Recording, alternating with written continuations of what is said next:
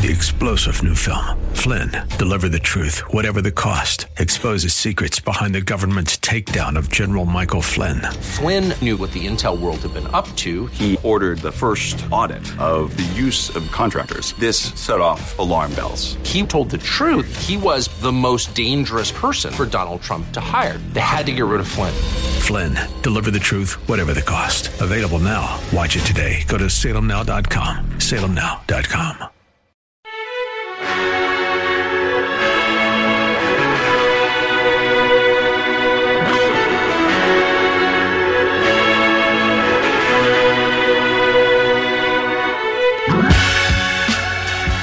To the Bullington Capital Report, hosted by Bill Bullington.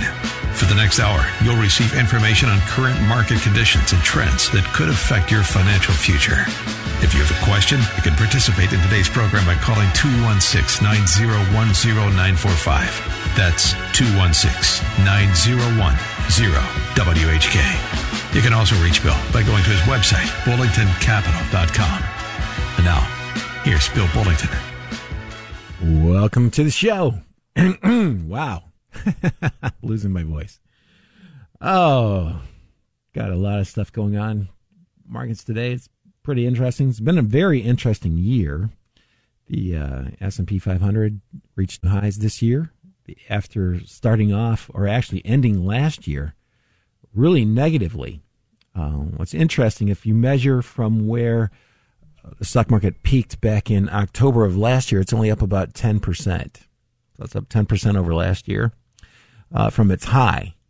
But on an annual basis, I mean, if you look at January, or if you look at the end of the year last year, it's up over 30%. So from that bottom, looks a whole lot better than it did if you went to the last top and you measured from there. So, but I'll take it. Hey, you know what? It's a good year. And the nice thing is that stocks are still not overpriced, even though they're at all-time highs. That's kind of a big deal.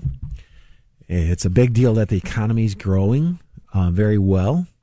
It's an even bigger deal that a lot of the technologies that are coming online are going to provide future growth. My question is, where are we going to get all the workers that are needed? Because these are actually skilled positions that we need workers for. They have to have technical skills. That's why you're hearing so much in the news about the STEM programs, science, technology, engineering, and math, because we need a lot of those, like a lot. And somebody's got to design all these things. Somebody has to operate them, and somebody's got to. The operations is not as hard as designing or manufacturing, but we'll work it out sooner or later, one way or another. And in the meantime, it's a really good year for. It's been a really good year for the stock market. Everybody asks, well, how long is it going to last? Well, you really don't know that. But what you can know is enough. What you can know about the stock market is enough. That in the long run, stocks have a tendency to keep up with the economic growth. They tend to. The better stocks have a tendency to do a little bit better than average, and that's good.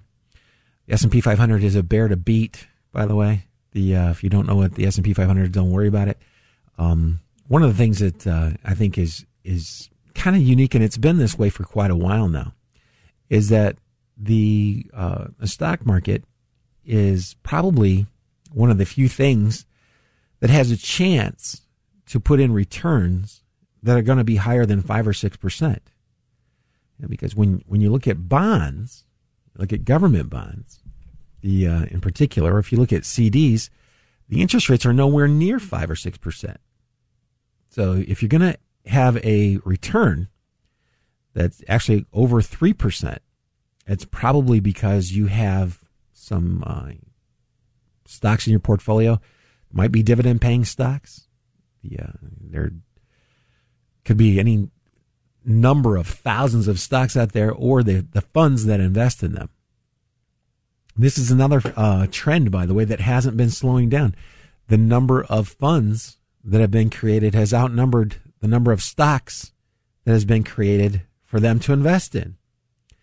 And I think that's really interesting. The number of funds outnumbering the number of stocks. And that number is actually, it's increasing. There are more and more funds opening up and fewer new stocks to invest in. So what does that mean? Well, at some point in time, stocks probably become overvalued. We're a long way off from that right now. So I'm not going to worry about that yet. And in the meantime, if you're looking at something that has an interest rate that's above 3%, that means there's some sort of risk there. Not necessarily bad, but it's definitely risk. So I know there's a lot of products out there that have guaranteed minimum interest rates that are above 3%.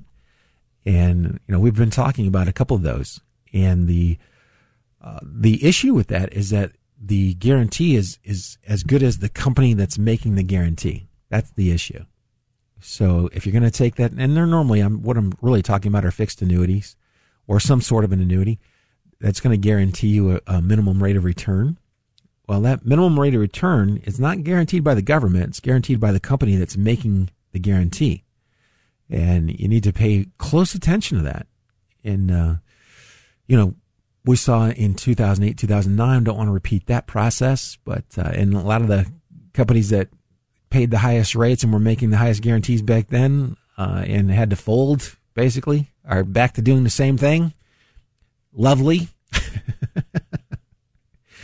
But bottom line is I am really comfortable with stocks, and especially with the availability of choices that you have.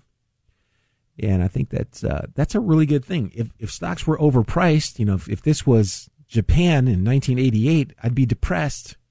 Why would I be depressed?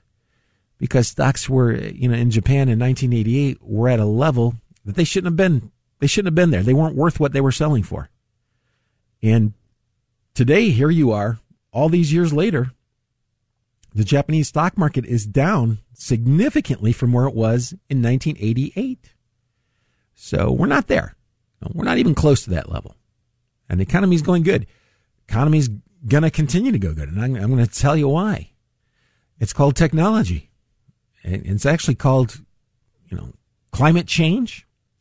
Anybody who doesn't believe climate change now doesn't live in Northeast Ohio. Because you look out the window and wow, a couple of days ago, it was really warm. And I'm looking at going, man, I'm having a hard time believing the kind of weather that we have. And I think it's probably a good thing, but it feels good anyway. But it also represents opportunity, and I think it's going to push, the weather change. When people finally accept that our climate's changing and maybe that we have something to do with it, and even if they don't, incidentally, it's going to cause economic growth, and we'll talk about a little bit more about that as soon as I get back from this phone call. And if you'd like to call us, the number is 216-901-0945, 216-901-0945, and I got Jerry. Jerry, how you doing? Good morning, William, and Happy New Year to you and yours. Thanks, to you too. I do have a question or so from a analytical standpoint. When you say stocks are not overvalued right, or overpriced, what do you base your findings on? It's called an earnings yield. Earnings yield, okay. Yep. So, okay, and exactly that is? Well, the long-term average of the S&P's earnings yield is right around 4.7. And right now, I think it's about 4.65. Okay. So, okay. Yeah, it's right in line with what would be average. And this is how you do an earnings yield. You take the earnings that a company has, you divide it by the share price. It allows you to kind of compare one stock against another. And it allows you to compare stocks against CDs, although they are not CDs. They're stocks. Okay. So if you look at the earnings yields, in fact, let me do one with Apple here, since I'm pulling this up as we speak, and I'm using my cell phone as my I've actually hooked up to the internet through the cell phone. So let me see. It really doesn't. Okay. Whoops. Earnings yield. Here we go. This is hard. Sorry about that. I probably should have looked this up beforehand. No, that's fine. Okay. So let's see. Apple. Oh, this is just looking at the. Doggone it. I have so many things I can click on And here. you're looking at earnings yield from a historical perspective. Is that accurate? You look at historical, but you also look at the current. Okay. Right. The comparison of the two, of course. Mm-hmm. Right. Okay. Yeah. So Apple has a $260 billion in revenue. Apple's profit margins, most recently, are a little over 21%. I can tell you that's a little high. Its average profit margins somewhere between 15 and 20. So, I'll take that. I'll take the 20%. That's net after tax, Sure. by the way. Think about that for a second. Wow. Net after tax. Yeah. That's why they're Apple. Yeah. Very healthy. Yeah. So I look at the price to sales ratio right around 5. And if your earnings yield was at 5%, you would take the profit margin, divide it by 5%, and that will be your price to sales ratio. So if the profit margin is a 21%, you're dividing by 5. It should be around 4 times. Apple's price to sales ratio is 5. So it's just slightly ahead of where it should be, but they're what people are banking on is that it's going to grow. Okay, sure. That's the premium part of it. Yeah. So if I looked at the revenue and I looked at the net income, they had $55 billion in profit on $260 billion in sales. Jeez. The market cap is 1.2. It's almost 1.3 trillion. That's what the value of the stock is. Wow. So if I take 1,200 and divide it by 55, the earning, well, Right, 55. actually 55 by 66? 88 divided by is 4.2. Okay. So the earnings yield, if I divide their profits by the value of the stock or the profits by the share price, that's what an earnings yield is. Okay. And right now, actually, let me do this. I just did that using different numbers. Earnings last 12 months were $11.85. And if I divide that by 289, yep, that's like 4.1%. So they're close to where they should be. It's slightly ahead. It's slightly ahead. If you looked at the earnings yield, it would a long-term history. Yeah, it's very, very close. They're within 10, 15% or so of where they should be. So that's a good thing. If Apple were selling for $500, I'd be going like, yeah, no, this is not good. Yeah. It's overpriced. Okay. If I looked at, so let's take another one. Let's take a look at Facebook. I haven't looked at that one in a really long time. So these are all tech, so they're going to be highly valued, of course. Well, not necessarily. I mean, you go back in 2009, they were giving them away. I mean, it was the stocks were down 60%. So, Today, it's a whole different world, though. Of course. No, it isn't. It's the same world. Eventually, the matter. Wow. It's like a broken clock, dude. I'm telling you, it'll be right twice a day. The broken clock is going to be right twice a day. These things will come around. At some point in time, everybody's going to get massively depressed. They're going to sell their stocks, and the stocks' valuations will be a lot lower. But so anyway, if I take here's Facebook. Facebook's price was $208. That's what it closed at. They earned $6.26 in the past 12 months. So if I divide if I divide the $6.26 by the share price, that gives me a yield. The yield is 3%. Okay, the earnings yield on Facebook is 3%. Long-term average is in the high 4s, low 5s. Okay, so there's only one of two ways that this stock has an earnings yield that's close to 5%. Either the share price comes down, or the profits go up. That's one of two ways that earnings yield could get back in line with normal. Now, Facebook's revenue was up 28% year over year the last time they reported their sales. That's a lot. That's 17 to 18, yeah. Yeah. Right? Actually, I would have to go back and look. It's the last 12 months. Okay. Okay. So up 28%. Not a calendar year. Right. Okay. And that's one of the reasons that Facebook's earnings yield is actually lower, because people are willing to accept a lower return because they got all that growth. They're growing so fast. They'll say, all right, yeah, we'll take a 3% earnings yield today because we think over the next 12 to 18 months, it's going to grow so fast that earnings per share is going to go up a lot. And if they're right, then the share price will probably be higher. If they're wrong, the share price will probably be, a lot lower. It'll take a dive. Yeah. Yep. Yeah. So, but it's right in line. I mean, it's not grossly overpriced. That's a really good thing. It's not grossly overpriced. And when you look, just looking across the board, a lot of your big stocks that make up a big chunk of almost every index on the planet are right around, 10, 15% or so where they should be. There are a bunch of stocks that are in the background, mid cap, smaller size companies who haven't really gotten a lot of attention, who are selling below those long-term averages. And again, when you're selling below, that means more undervalued or potentially undervalued. That's a good thing. I see that. I'm going, well, I would relax. I would relax. I don't think there's a whole lot to worry about. If the economy does slow down, if the sales growth on these companies slows down a little bit, they're going to come down.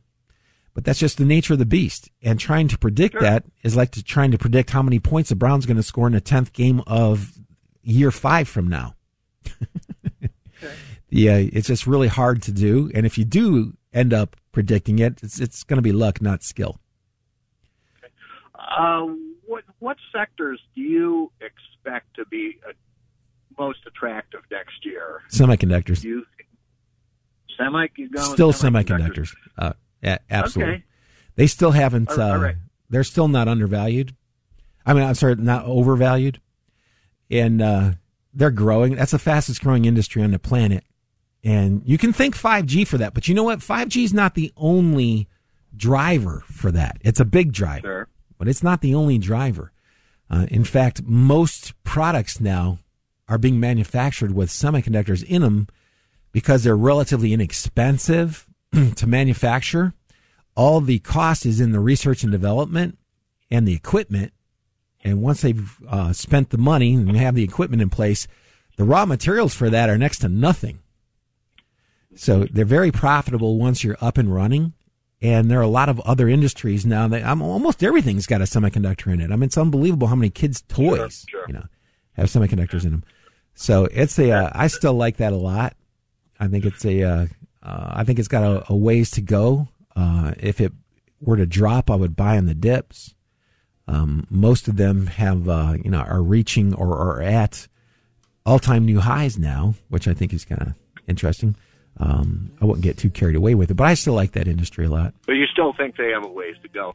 Yep. How do you feel about the energy sector? Hey, can you hang on? Because I got to take a real quick commercial break, and then I'll be right back. Yep.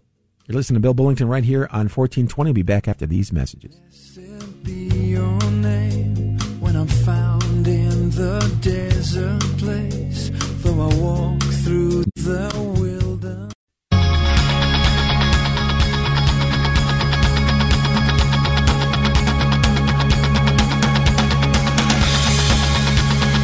And we're back. You're listening to Bill Bullington right here on 1420. And I go back. Hey, Jerry, still there? Yes, sir. All right. Sir.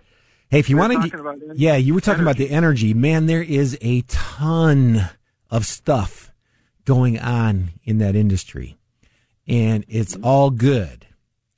It is amazing to see how many things are happening in that space. Now, as you know, that does not mean that the stocks are going to skyrocket. Right. But the backdrop is very, very positive. And here's something I would recommend everybody do. If you got some time to kill, you don't know what to do, go to Google and type in natural gas liquids and start reading. Okay. Natural gas liquids, it's basically jet fuel, diesel fuel. They're doing this in a lot in the Middle East, especially from Dubai. And they're able to create alternative fuels that burn much, much, much cleaner. The natural gas liquids burns about 95% cleaner than the petroleum-based products, which is a big deal. And they burn so much cleaner that the equipment that they use them in ends up lasting longer. So that's also a big deal. We've got a ton. The United States is the new, king of natural gas. We've got as much natural gas as Saudi Arabia does oil. We're the so. And by the way, I'm just repeating stuff that I read a lot, but I'm telling you that this is kind of a big deal. The performance on wind technologies that everybody was always crying about, the Wind, solar, yeah. And believe me, it's catching up, and it's going to. And everybody that's digging their heels into the ground saying, no, I'm like, hey, look outside. Look to see how warm it is. We really need to change what we're doing, and it's happening. It's actually happening. So if I were a kid and I didn't want to go to college, I would become an electrician. No, I'm telling you. Those kids are going to make an unbelievable amount of money. And sure, the skill level, of course. I mean, trades are the happening thing. Oh, and believe me, when everybody needs them. Yep. Everybody needs them. When you're rewiring your house, when you're hooking up either one of the Bloom Energy's natural gas, which it doesn't burn at all, by the way, the only byproduct of producing electricity with one of their products is water. Okay, and the water is actually, I think it's potable. I mean, you could probably drink it. I have to double check on that. But the bottom line is, it is a lot cleaner, and it costs significantly lower than getting electricity from the grid. And the grid's changing. The grid's got to change. Our grid is old, outdated. It needs to be upgraded. What all this means is future growth. So I'm very excited. I see things happening. It reminds me of what things must have been like the last time we were in the 20s. Some people remember that as the Roaring 20s. Well, these 20s are probably going to be roaring a lot louder than the last 20s were roaring. And everybody worries, well, yeah, but that ended up in the Depression. Well, we didn't have a Fed back then. If the bank failed, they had 30 days. You had 30 days to answer. It might have been 60 days. It was a very short time period. If they called your mortgage, called your note, you had to pay it off or you lost your house. Okay. So there were a lot of things that weren't in place back then, and valuations were pretty high. And it's that was pretty bad. We didn't have a lot of the precautionary measures that we have today. FDIC did not exist. There's a whole bunch of stuff. So the chances of that happening are pretty remote. And the fact that stocks are right around where they should be, meaning they're not overpriced, and then you're looking at all this growth that's actually happening in the economy right now, I'm like, wow, this is nice. I think it's a good place to be. So. How about healthcare? Any thoughts? It's a mess. Okay. Healthcare. Does that give you any opportunity to make a few bucks on it? If you look deeply into what all the companies are doing, yeah, there's stuff in there. I only own it as part of the funds that I hold, because the funds are going to be experts at that. And if you're going to buy individual stocks, if you're not very specific at how you manage that money, then the chance of you buying Merck or buying Pfizer and making the kind of returns that people did in the 90s, I think those days are over. I really do. And I think they're fine companies. They're very profitable. They'll probably continue to grow. I'm not sure at what kind of rate, but the government can step up and mess that up pretty quickly.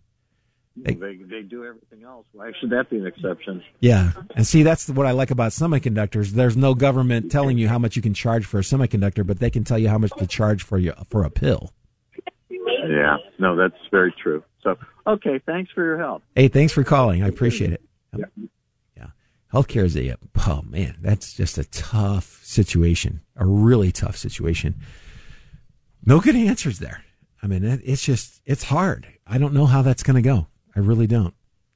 I'm hoping that they can come out with some plans that are going to be affordable for people, keep them from having to spend down all their assets to qualify for Medicaid to spend out the rest of their years in a nursing home. That's horrible when that happens. We'll talk more about those things in the future. We'll also talk about, in the next few shows, what you can do to lower taxes. There are some things you can do now, and that's always changing, by the way. And I do have a seminar coming up, and I believe it's January 30th. And so if you wanted to talk about a lot of those things or ask questions that you don't want to actually call on the radio, you can actually show up there. I'm there typically a little early. I'll stay a little bit late and answer some questions. But right now I've got to answer a couple of phone calls, and I got Terry on the line. Terry, you're on the Bullington Capital Report. Hello, Bill. It's me.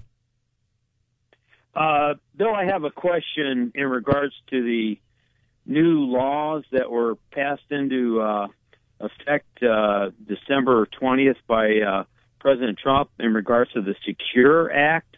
Right. And specifically the change in required minimum distributions from age 70 and a half to age 72. And for those of us that have already been taking our RMDs for a few years now, are we affected by that? In other words, are they going to reconstruct the tables for which we have to take our distributions? Well, they're just actually postponing the time period, which is fine. Your life expectancy is not going to change at all, or the calculations for that is based on your life expectancy. And so that's going to remain the same. You just don't have to take it out quite as early as you did before. But see, I'm already taking it out. My wife and I both. Are you 72?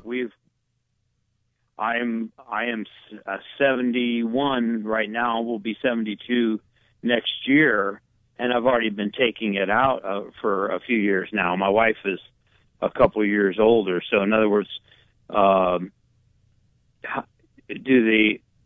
just not understanding if we're affected by that, or we continue on with the amount that we're supposed to take out based on the. Well, there's going to be a new calculation, okay? But okay. And it's just basically based on your birthday. The amount that you have to take out is not going to change. The amount you have to amortize that over your life expectancy. I know that's a bunch of fancy words there. That has not changed. So the amounts at the ages that you're taking out, to my knowledge, by the way, and I haven't read the whole thing yet, but it was my impression. And so I'll do that. I'll go back and read that, and then next week I'll come back and make a comment if I'm not telling you what I think is true. Okay, if I find out that it's not true, I'll come back and correct myself. So life expectancies. Yeah, because the factor that you have to divide your total by is on the table, and I was just curious if that factor that is on the table, as it's been for several years, if that factor is going to change because they're changing the. You know what? Actually, I will actually. You see what I'm saying? Yeah, I will look into that. My first reaction is that it probably isn't, but I don't know. So I'm glad you brought that up. I just assumed. Thank you. Yeah. I just assumed that because your life expectancy doesn't change because you have to take money out later rather than earlier, they would use the same calculation for somebody who was that age at that point in time. But I will check that and make sure to talk about that on next week's program. Very good. I appreciate that. And in addition to that, they're changing the way those who inherit the IRAs right. Have to take their distributions. They've changed that from like a stretch IRA, which is shorten the period down. Yeah. Well, to 10 years as opposed to over their life. Stretch has actually gone away now. Sure. Yep. So it's yeah. Well, it could be a significant change. When you gave all those billionaires tax breaks, we got to get that money back somehow, right? Exactly. But, anyway, But yeah. So, those were my questions. But, I mean, basically, for those of us that have already been taking our RMDs for a couple years now, how does it affect us? Does the table change, basically, for us? Because well, again, my assumption is that it probably doesn't change the table. It just allows you to not have to go by the table for an extra period of time. But I'm going to double check because it might have. I really don't know. I'm glad you asked that question because I will go back and figure that out. So. Oh, I appreciate that. Yep. Okay, that's it, Bill. All right. Have a good weekend. Happy New Year. Thank you, and Happy New Year. Thank you. And I'm going to go to Bob. Bob, you're on the Bullington Capital Report.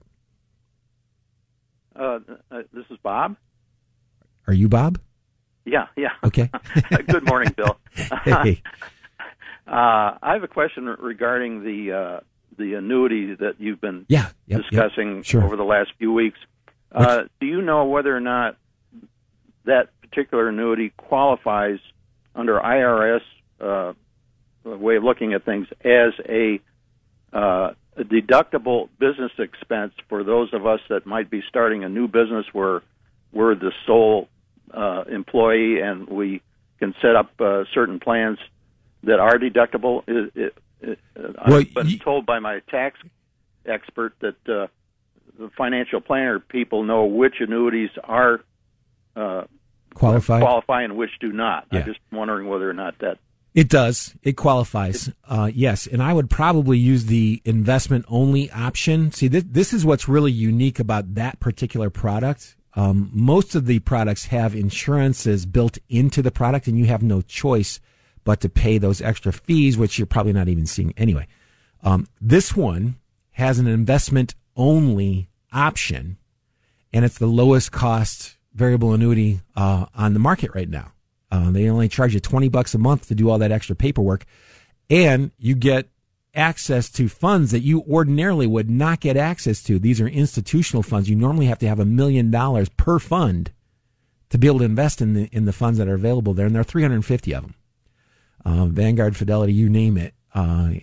So it's a very different product. Yes, you can use it, and I think it does make a lot of sense to be able to get access to those funds, because there are very few ways to be able to invest in those funds outside of that. Your extra cost would be $20 a month, so it doesn't matter whether you have, $20,000 or $2 million. It's still only $20. There's an advisory fee if you go through an advisor who wants to manage it for you. You guys negotiate that yourself, but it avoids a lot of the other some of these funds. People don't even know how much they are. The companies themselves don't know how much their expenses are going to be, because there's this thing called a carrying cost that's built into the futures and options contracts that they're buying. It's unbelievably complicated.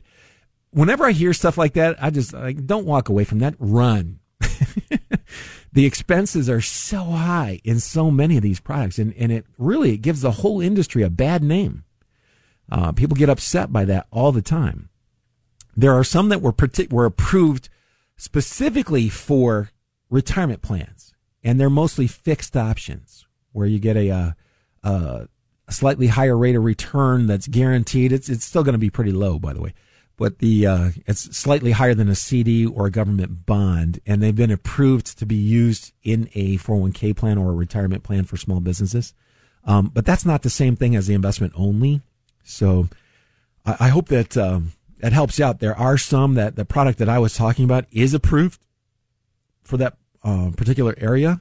Whether or not it's the right one really depends on what you're trying to do, what you'd like to accomplish, how old you are, how much money you're going to put into it. There's a lot of stuff that you have to go through before you can say, okay, yeah, that's the right one.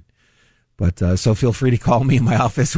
I do it all the time, and we can send you some more information on it, let you know if that might be the right product, and if not, we can show you some alternatives. But there's no cost to that. That's great. I'll do that. I just think it makes a lot of extra. There's like extra frosting on the cake if you can get the government to pay for your contribution. Yeah, that's as a business expense in your business. I've always said that the retirement plans are the closest thing to magic you'll ever find, and I'll tell you why that is that way when we come back from these messages. Hey, Bob, did you want to hang on, or do you want to take off? No, that's fine, Bill. We'll be in touch. Thank you very much. Thank you. Listen to Bill Bullington. I'll be right back. Look at the mess I've got it in. I'm learning to trust in you.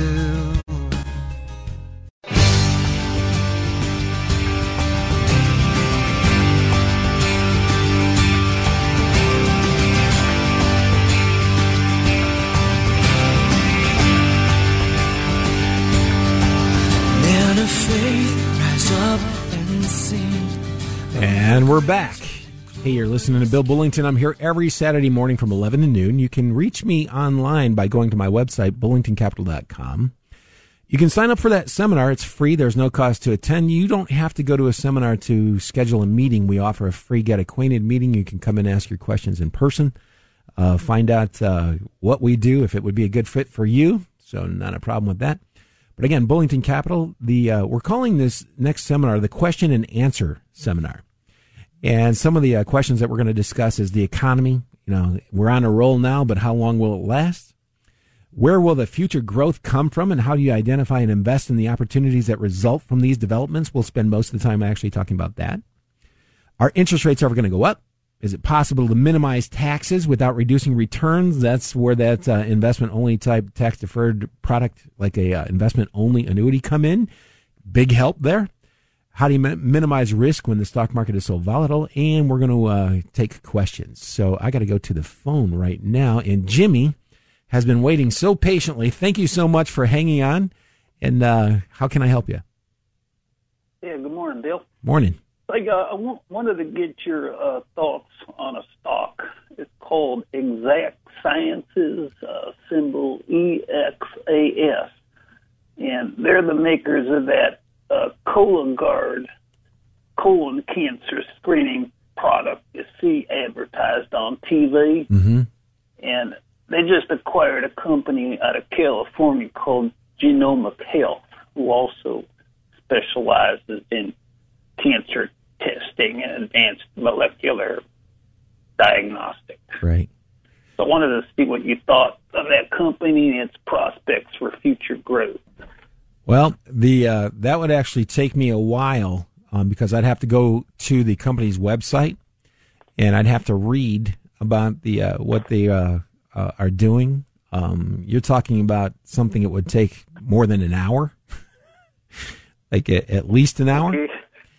And so that company, by the way, I recognize as one of the positions in a lot of the exchange-traded funds that I hold. And I'm not it's pretty wild, though, because that thing has its price-to-sales ratio is 16. The average is 2.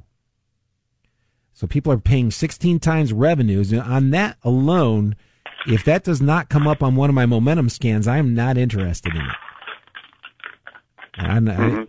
It's already got priced in. Everybody's already anticipating a lot of the stuff that you just mentioned to me that was news to my ears, by the way. But so what that tells me is when the market value of the company is almost $14 billion, and they have less than $1 billion in sales. So if you look at the market value of the stock and then divide the sales by that, that's called the price to sales ratio. It's 16.5. When the average is only 2, and you're at 16.5, that's pretty optimistic. So a lot of that stuff that you just talked about, I think it's already factored into the current share price. So I really wouldn't be interested in it. Okay, so you think it's pretty overvalued at this point? Yep. Yeah.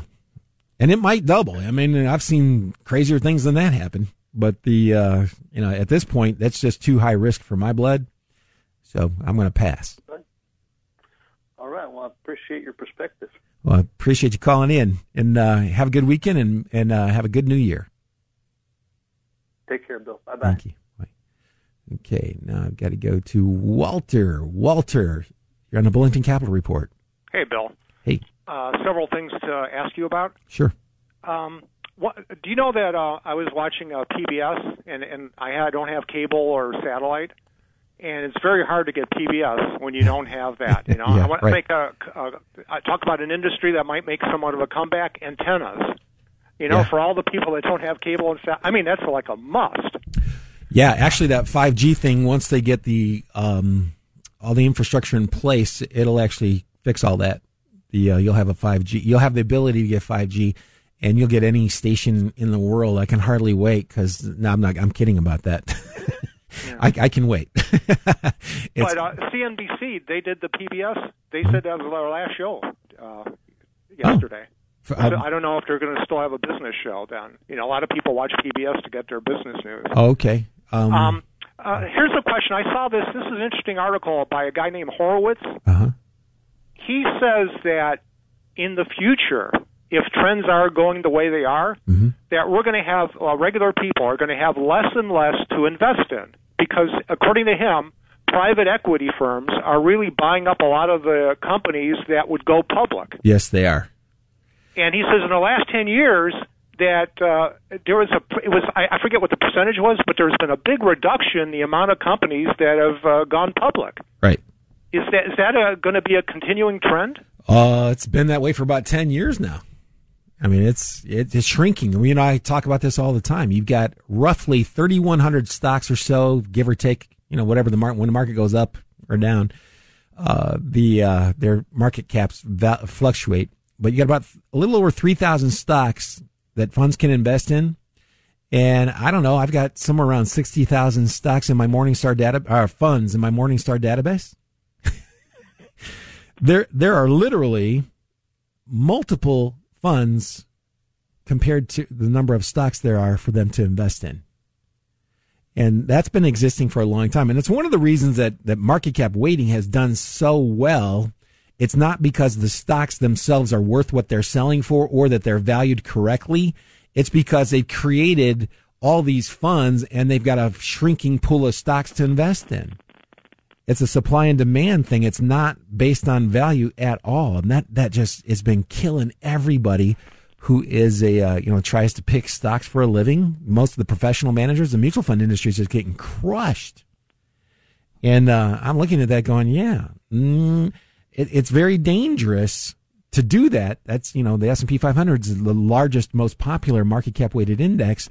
And when that thing crashed in 2000 and then got back to where it finally was 7 years later and then crashed again, that's what happens with market cap weighting. You can go for 10 years or longer with a negative return.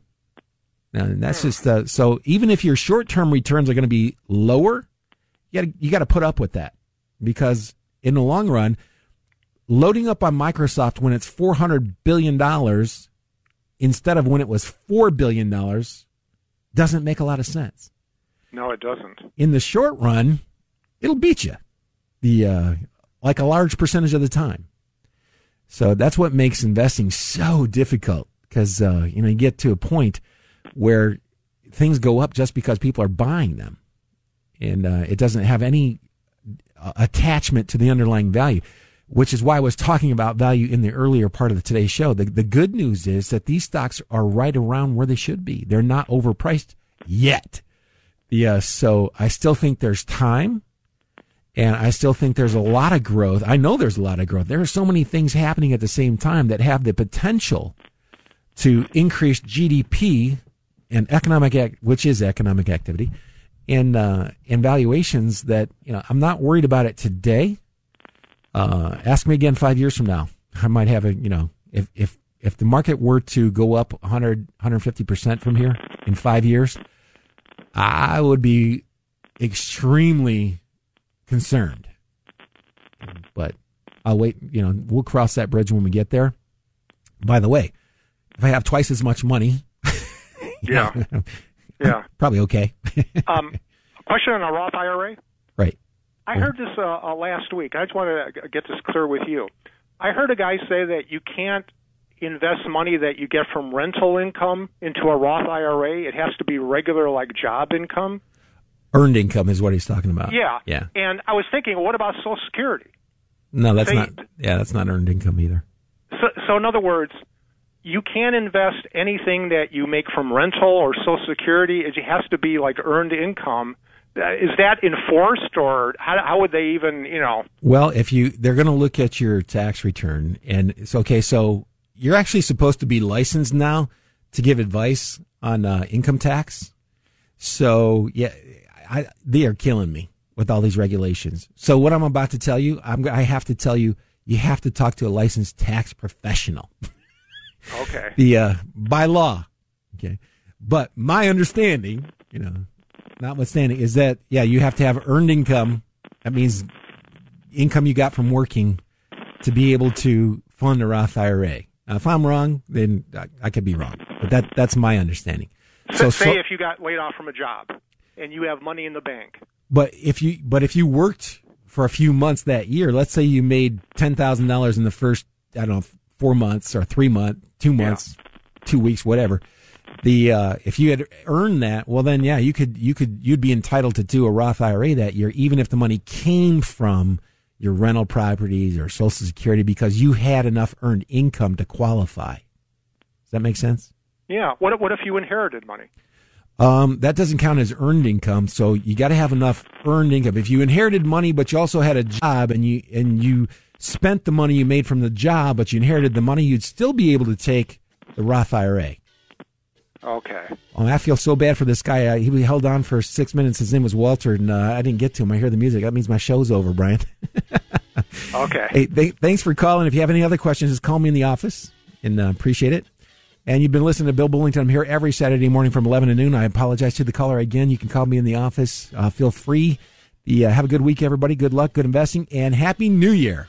You just caught another edition of the Bullington Capital Report, broadcasting every Saturday at 11 a.m. on AM 1420. The Answer. If you have a question and you'd like to speak to Bill personally, you can call him at 330-664-0700. That's 330-664-0700. Or online at bullingtoncapital.com. That's bullingtoncapital.com. Past performance may not be indicative of future results. Therefore, no current or prospective client should assume that the future performance of any specific investment strategy, including the investments and or investment strategies recommended and or purchased by advisor, or product made reference to directly or indirectly will be profitable. Different types of investment involve varying degrees of risk, and there can be no assurance that any specific investment will either be suitable or profitable for a client's investment portfolio. No client or prospective client should assume that any information presented serves as the receipt of or substitute for personalized investment advice from the advisor or any other investment professional. The preceding program has been paid for by Bullington Capital Management, LLC.